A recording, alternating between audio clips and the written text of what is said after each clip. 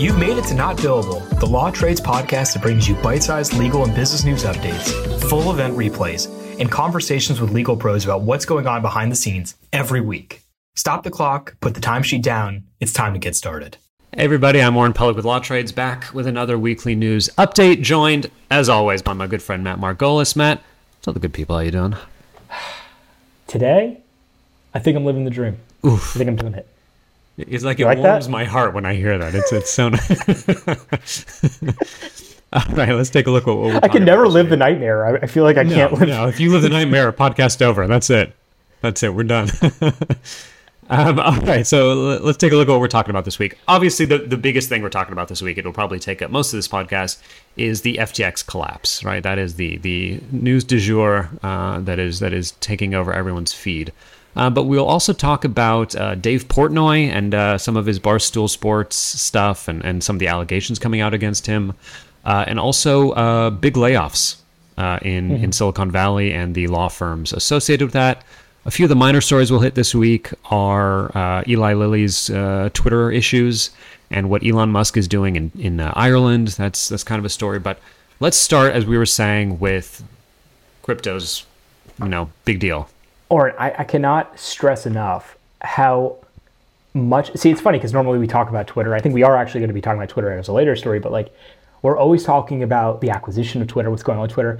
Now I am glued to Twitter, and that's not the story. The story is that all of these late breaking news events and everything that's happening as it relates to FTX is occurring real time on Twitter.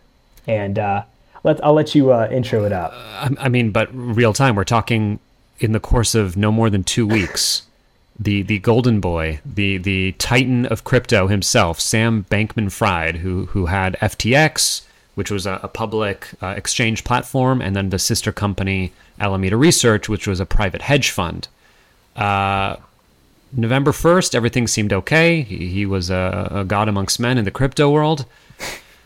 November 2nd, CoinDesk publishes a bombshell report that basically calls into question FTX's trade practices, something called a FTT, which was their token that they would use on the exchange. We won't get too into the weeds here, but basically said we think they're insolvent. We've looked at their balance sheets and we think that FTX is insolvent.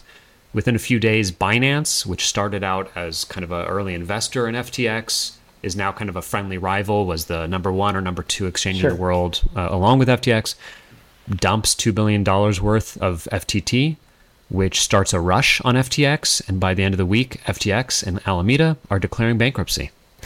A shocking, unbelievably sudden turn of events.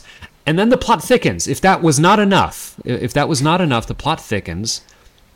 Turns out the SEC and the DOJ are investigating Alameda and FTX for what seems to be some sort of fraud or misuse of funds, in that Alameda had built a backdoor into FTX, and they were taking clients' deposits and using them to fund their bets in Alameda in their hedge fund.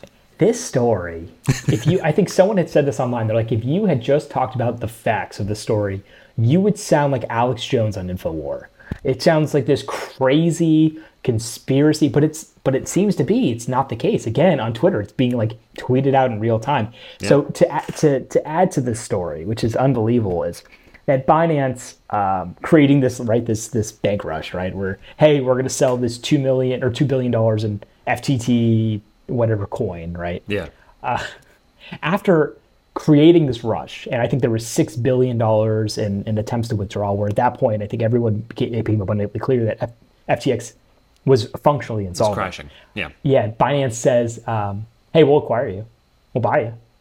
And then right when I think they signed an LOI, and they go into it, and then I think maybe a day or two later, Binance is like, just kidding, this is horrible. We're not doing this.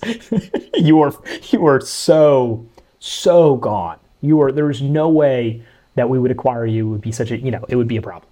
And I think other players in the industry probably saw the same thing. So what we have right now is we have FTX that is completely bankrupt, actually bankrupt, just filed Chapter 11 with its astounding 130 plus subsidiaries, which if you look at that is concerning on its face. The magnitude of all of this. the corporate horrors that is. And it's absolutely surreal. You see an individual whose net worth was in the billions go to zero, to your point, Oren, in like a couple days, 2 days. And now let's talk about the bankruptcy, right? If you don't mind. So in the bankruptcy, we have all these poor people who, and not just people, there's hedge funds, there's other folk, right? There's other folks. The fallout is going to continue to roll out, right? We're not done with this yet, but yeah, sorry. This is, no, it's fine. This whole 2023, you're going to see folks just disappear, not just in crypto, but who had been investing in crypto, these, these financial groups that have also been, investing in crypto. And here's the thing is if FTX is the custodian of these coins, right? Like you have all of your coins in FTX and they file bankruptcy and now you're in the bankruptcy proceeding. Well, now you're just a creditor, which to my understanding, which came out yesterday, I think there's more than 1 million creditors in the bankruptcy, which maybe it's a record. I want a listener to tell me if it is or isn't. Unbelievable.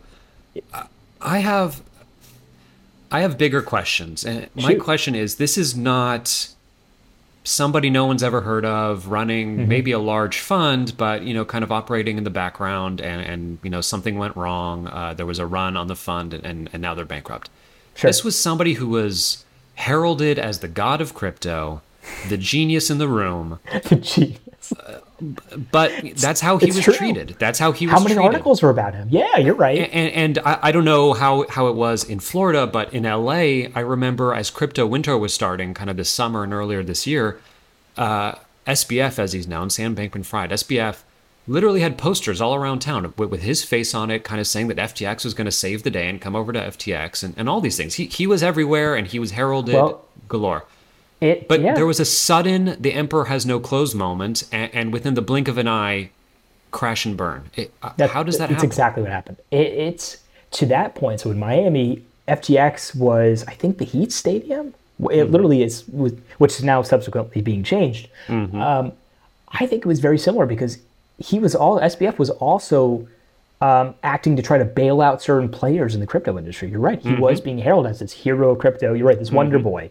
Like probably late 20s, early 30s. Yeah. Him and his group of him and his group of friends in the Bahamas. Effectively like heralding this Web3 future. Yeah. And what you found is, I think someone that had said this about, because people are comparing this either to Enron or to Theranos, right? Right. It's not Theranos. It's not like I have this idea and I'm trying to do it and I end up engaging in these unscrupulous practices to try to reach this goal, which never happens. He perpetuated, at least from the allegations that we're seeing across the board, he potentially perpetuated this huge fraud. That's what it was. So he wasn't a golden boy, if all the facts are proven true. He was a crook. Yeah. He was a crook. He was a criminal. Yeah. This is not happening in a vacuum. This is already happening in a year where crypto is down 60%, some massive number, 60% or something like that. We're not even done yet. Did we just take crypto winter and turn it into a mass extinction event? Does crypto come back from this? That's a good question. So I think a couple things. One, I think after Enron, you saw this whole move to instill more regulations in place to never have Enron happen again. Yes. I think this will herald a slew of regulatory. It has to. After everything we've seen this year from Luna to FTX, if it does not, we have big problems. Celsius was another one. I mean, right. We're definitely going to see heavy regulation coming into place, or at least a significant push for it, because otherwise, the issue you run into is more of these players popping up, doing the same thing, selling snake oil. Yeah. Engaging in these Ponzi schemes, right? Because that's what this really is. This really is a Ponzi scheme. Yeah. That's what I think is coming next. I think if you're a lawyer in the crypto space and you are a regulatory lawyer, also a white-collar crime lawyer, you probably did do pretty well for a little while. But if you're a regulatory attorney, securities lawyer, and also because you're right, or we're not done yet. I mean, a bankruptcy lawyer especially, you're going to be doing pretty well in this space for a little while. Right. But I do think it'll stabilize at some level, right? I do think it'll stabilize, and this is that watershed moment where things change. Right. But And you're getting in on the ground floor and you're seeing the regulations come out in real time and you're kind of keeping up Exactly. with all that. So you will be on the forefront in the future of crypto. If crypto remains and exists Yep. in 10 years, you will solidly know the rules and how Yep. to play this world. I couldn't that's agree for with you sure. more. It's going to be a crazy one, but I tell you what, will. we're going to probably report about this story again because Oh, we're not done. Yeah. I'm not done talking about this craziness. we got to mint a new bell. So we might be replacing either Twitter or SBF Amazon. Bill. Yeah, with the there you go. Okay, so on the back of what we were just talking about, it's not just crypto. Silicon Valley itself is, laying off tens of thousands of people from Meta and Twitter and Amazon and you name it. There are big cuts going on throughout the valley, and that's affecting big law firms. So Gunderson Detmer, which is a huge firm out there, is announcing has done 2 rounds of layoffs in the last 3 months. They've cut some 30 attorneys. And it's not just them, right? You also have Yeah. Cooley has done this. You have Kirkland, which has cut some 20, 25 associates. It's a real, hiring freeze, cutting everything. It's a real chill across the board. We're seeing it. We're definitely going to see more of it, especially if you're doing tech transactions, if you're doing M&A, because the only M&A you'll probably see, this is me talking like so aggressively on this topic. I'm sure that this is nonsense. I'm sure there'll be more, but like what I fully expect is the M&A work you'll see is probably like company couldn't raise a round, bigger company comes in to swoop them up because it's either that or they're going to disappear. So you get them at a discount. Tech transactions are probably going to be low, if not lower. So if you're doing that kind of work, you may not be in for a fun couple months. I fully expect to see more of that. Also, you'll probably see that generally in the transactional space. I will say, though, outside of tech, it's not terrible right now. So if you're doing work outside of that space, like you may be fine, but we're not done with these layoffs.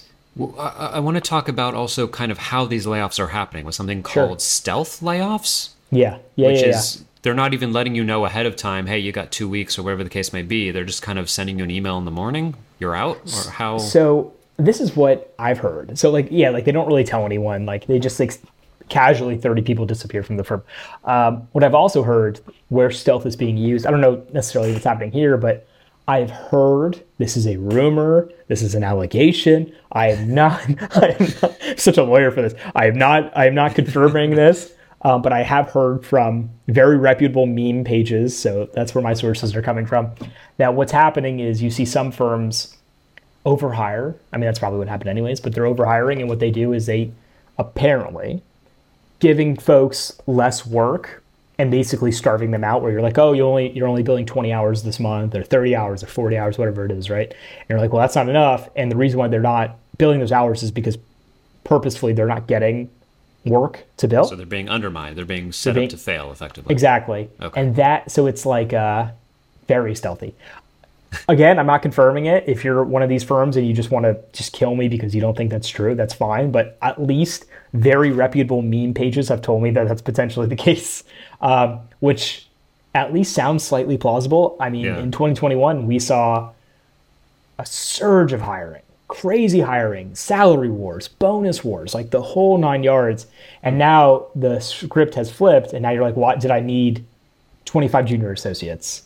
Probably not. That class should have been maybe like 5 or 6, especially if the work starts to dry up. Well, kind of the hiring glut in the past aside, does, in 2008 and 2001, when we were in this situation then, when there was all these cuts, it basically heralded a recession, kind of a bubble bursting. Sure. This feels very, very similar, no? Like it feels in the tech space, it does. Yeah, it definitely does. And what they did in like 08, 09 is probably a better example, is they like, I've heard of this happening, is that they were telling folks like, we're rescinding the offer, we'll give you X amount of money as almost like a consolation prize. Like, sorry, you're not working here. Yeah. Or they deferred classes where they're like, you're not starting this year, you can start next year. And I've heard, I think Gunderson. Yeah, not only did they cut 30, they're deferring the starting to January. That looks like 08.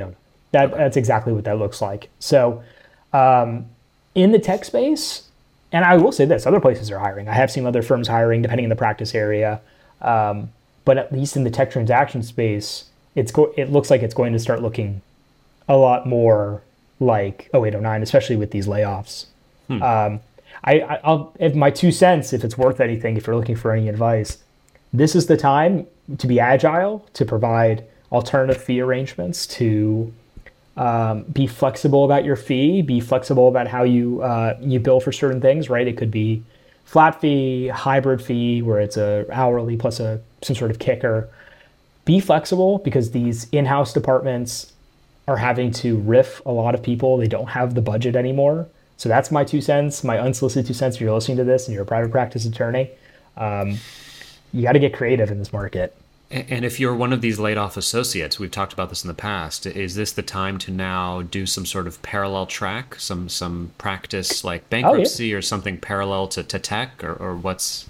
Think about it. Like, if you're one of those attorneys in the SBF, as we were just talking about, or the FTX, SBF bankruptcy, you're going to make a killing. You'll probably make a killing. So yes, absolutely, flip it. Now, or if you're working at one of these firms, try to see if you can get into those practice areas, the practice areas that are thriving: litigation, bankruptcy, employment is probably going to be doing a lot of work right now because of especially these rifts and these layoffs. So. And regulations. Absolutely. Oh, regulation. Yeah. Secure, some sort of regulatory attorney. If you're like a crypto regulatory attorney, get on the ground floor. Mm-hmm. Yeah. Absolutely. Fascinating. Well, good luck to all those people right now. And I hope that in the coming months it'll go back to a healthier scene. But absolutely. Yeah. All right. Well, let's pivot here and talk about Barstool Sports and its founder, Dave Portnoy. Portnoy has been plagued by plenty of criticism over the years. Sure. And over the last year specifically, Insider.com, or used to be known, I believe, as BusinessInsider.com, has been publishing some reports on some pretty serious allegations of sexual assault and misconduct against Portnoy. So Portnoy went to court, said that this is defamation, and it just looks like a federal judge threw out that claim, said this does not meet the standard of defamation. In fact, if somebody's accusing you of these things and you know they're a legitimate publication is writing about that, about these allegations, you're a public figure and that needs to be known. So a pretty serious case is being leveled against him. If we could just talk for a second, you were bringing this up about the definition of defamation. Yeah, defamation is, I think, I don't know how many defamation cases I've seen, or at least threatened defamation across the board. I don't know if it's just more and more people are like, you've defamed me, especially on the internet. You've defamed me, so like you can find an attorney to go after it. There is a high bar depending on if you're a private figure or a public figure, right? Like that's when the standard changes. Yeah. And when you're a public figure, it's a high bar to prove defamation. And in this case in particular, which again, I think like you're not defaming someone if it's true, if these allegations are true, right? And he's not denying it. That was never his claim. I think that's right. I think what Portnoy had said, I think what the judge had said, that you didn't say that the sources were fake, or that the article was misrepresented what the women said, right? So it just, the insider just reported on what had happened, right? Right. So that's something that probably people need to be cognizant of if you're filing defamation suit. Like, you can't just file listen, you can file whatever you want to file. It doesn't mean you're going to be victorious, right? Right. If you're just going to file a defamation suit against someone just because you think, hey, like, you defamed me because I didn't like what you said. If it's the truth, I mean, yeah, especially if you're a public figure, right? Right. And his whole argument is, well, my sex life is private. Yes. Yes, your sex life is privacy. Private, sure, but if you've committed assault or you've committed some crime in that life, and especially, I will say this, right? Like, we're not adjudicating any crimes here. I will say that. So, like, Dave, if you're listening to this, don't sue me for defamation. No one wants to be back in court for this. But in the theoretical, yeah, absolutely, in the theoretical, right? Like, if it is something that's, effectively, if these are allegations, I can report on the allegations as well, right? Especially a public figure like Dave. So it's a victory for First Amendment rights. It's a victory for speech rights for the insider, and it's a defeat for Barstool, defeat for Dave. Yeah. Oh yeah. Well, All right. Let's take a look then at some of the smaller stories this week. Sure. And kind of pivot here to slightly lighter fare.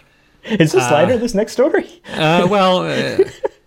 The fact that insulin, a life-saving drug, is so expensive might not be lighter, but what did happen with the whole $8 verification thing on Twitter is that a lot of fake accounts popped up that were verified. One of them pretended to be Eli Lilly, the mega pharmaceutical firm, and they tweeted that insulin is now free. And Eli Lilly, as a result, lost some 5% of its market cap, which for a firm that's billions and billions of dollars, that's quite a bit of money. So in response, what Eli Lilly did is halted ad buys on Twitter. And Twitter is drowning in debt and hoping to turn a profit. So for major companies to start to do that as a result, it's funny, man. I watched this one in real time. It was like Eli Lilly, Lockheed Martin was another one. Coca-Cola was one. Someone imitated Tesla. That was a nice one. That was like, right. I see what you did there with Elon owning the company. So that was something that was warned before this even happened. Listen, Elon, if you allow everyone to be verified, which verification, at least when it was first created and up until now, signified this person is a legitimate, this is the person, this is the, for a company, this is the company, right? You'll have these imitators come in, right, for $8 because they weren't even, making sure that whoever was paying the money was actually the person or was parody or not, and caused absolute mayhem.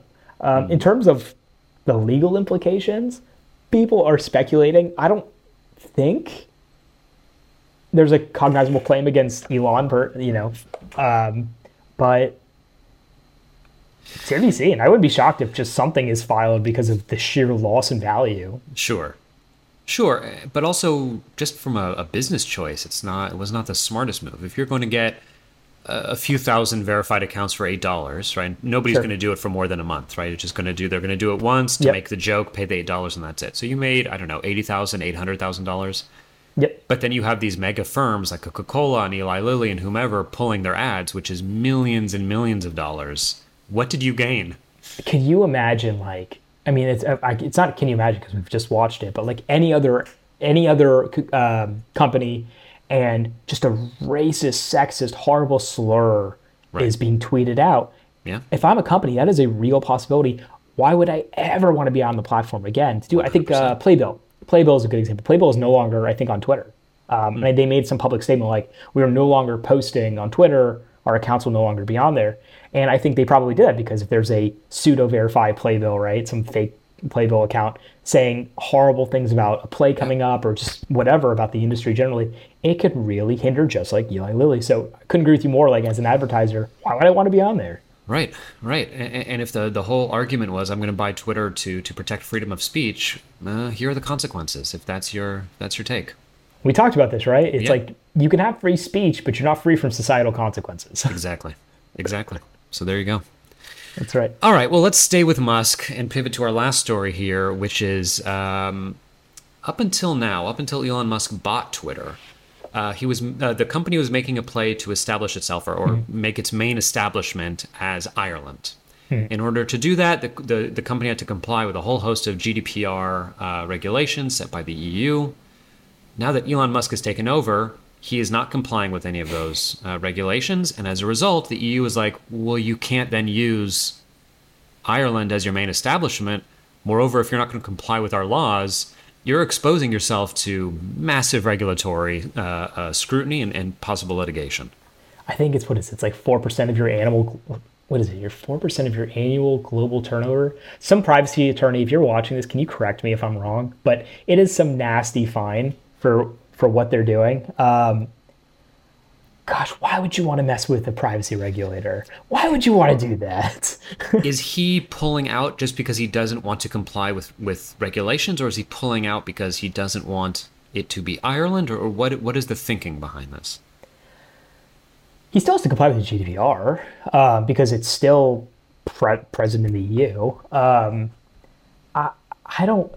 think it's less of a play of like we're going to do this like dimensional chess, and we're going to get out of whatever we can get out of. It's much more of a, I just don't want to comply with this. I mean, listen, there's also the FTC regulations or the settlement or consent order or what have you. And I don't know if that's being complied with completely as well. I think it's just, Elon's like, I don't care about these regulators. I'll pay a fine. I've always paid the fine or whatever it is. I don't care. I think it's more of that.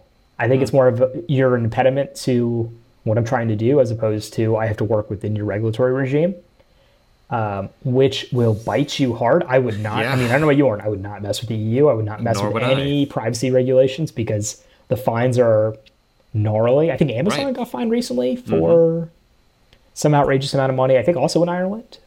So not the move I'd make. Not the move I'd make. If you're trying to build a sustainable company as the new owner of it, not the smartest move, I'd say. Nope. But what do I know? I don't own Twitter, so what do I know? I'm functionally poor, so I am not. I'm a professional writer, so I know the term well. I post on the internet for a living, so I feel you on that. Neither of us are multimillionaires. On that note, thank you everyone for tuning into this episode. Yes, we appreciate your time. We appreciate you being a listener, and I will say this at the very end: if you enjoy what you're listening to, please subscribe to our newsletter. Yeah. If you don't enjoy what you're listening to, shoot me an email. Just tell me why you don't like it. And subscribe anyway. Just do it. Just do a hate subscribe. Why not? Just do it. Just give me a 0 every time. There you go. Thank you, everybody. And thank you, Matt, for speaking with me through this. And we'll see you all next time. See you next time. Hey, I hope you enjoyed this episode. If you did, like and subscribe wherever you get your podcasts. Check us out also on LinkedIn and Twitter to keep up to speed with what we're doing. Catch you on the next one.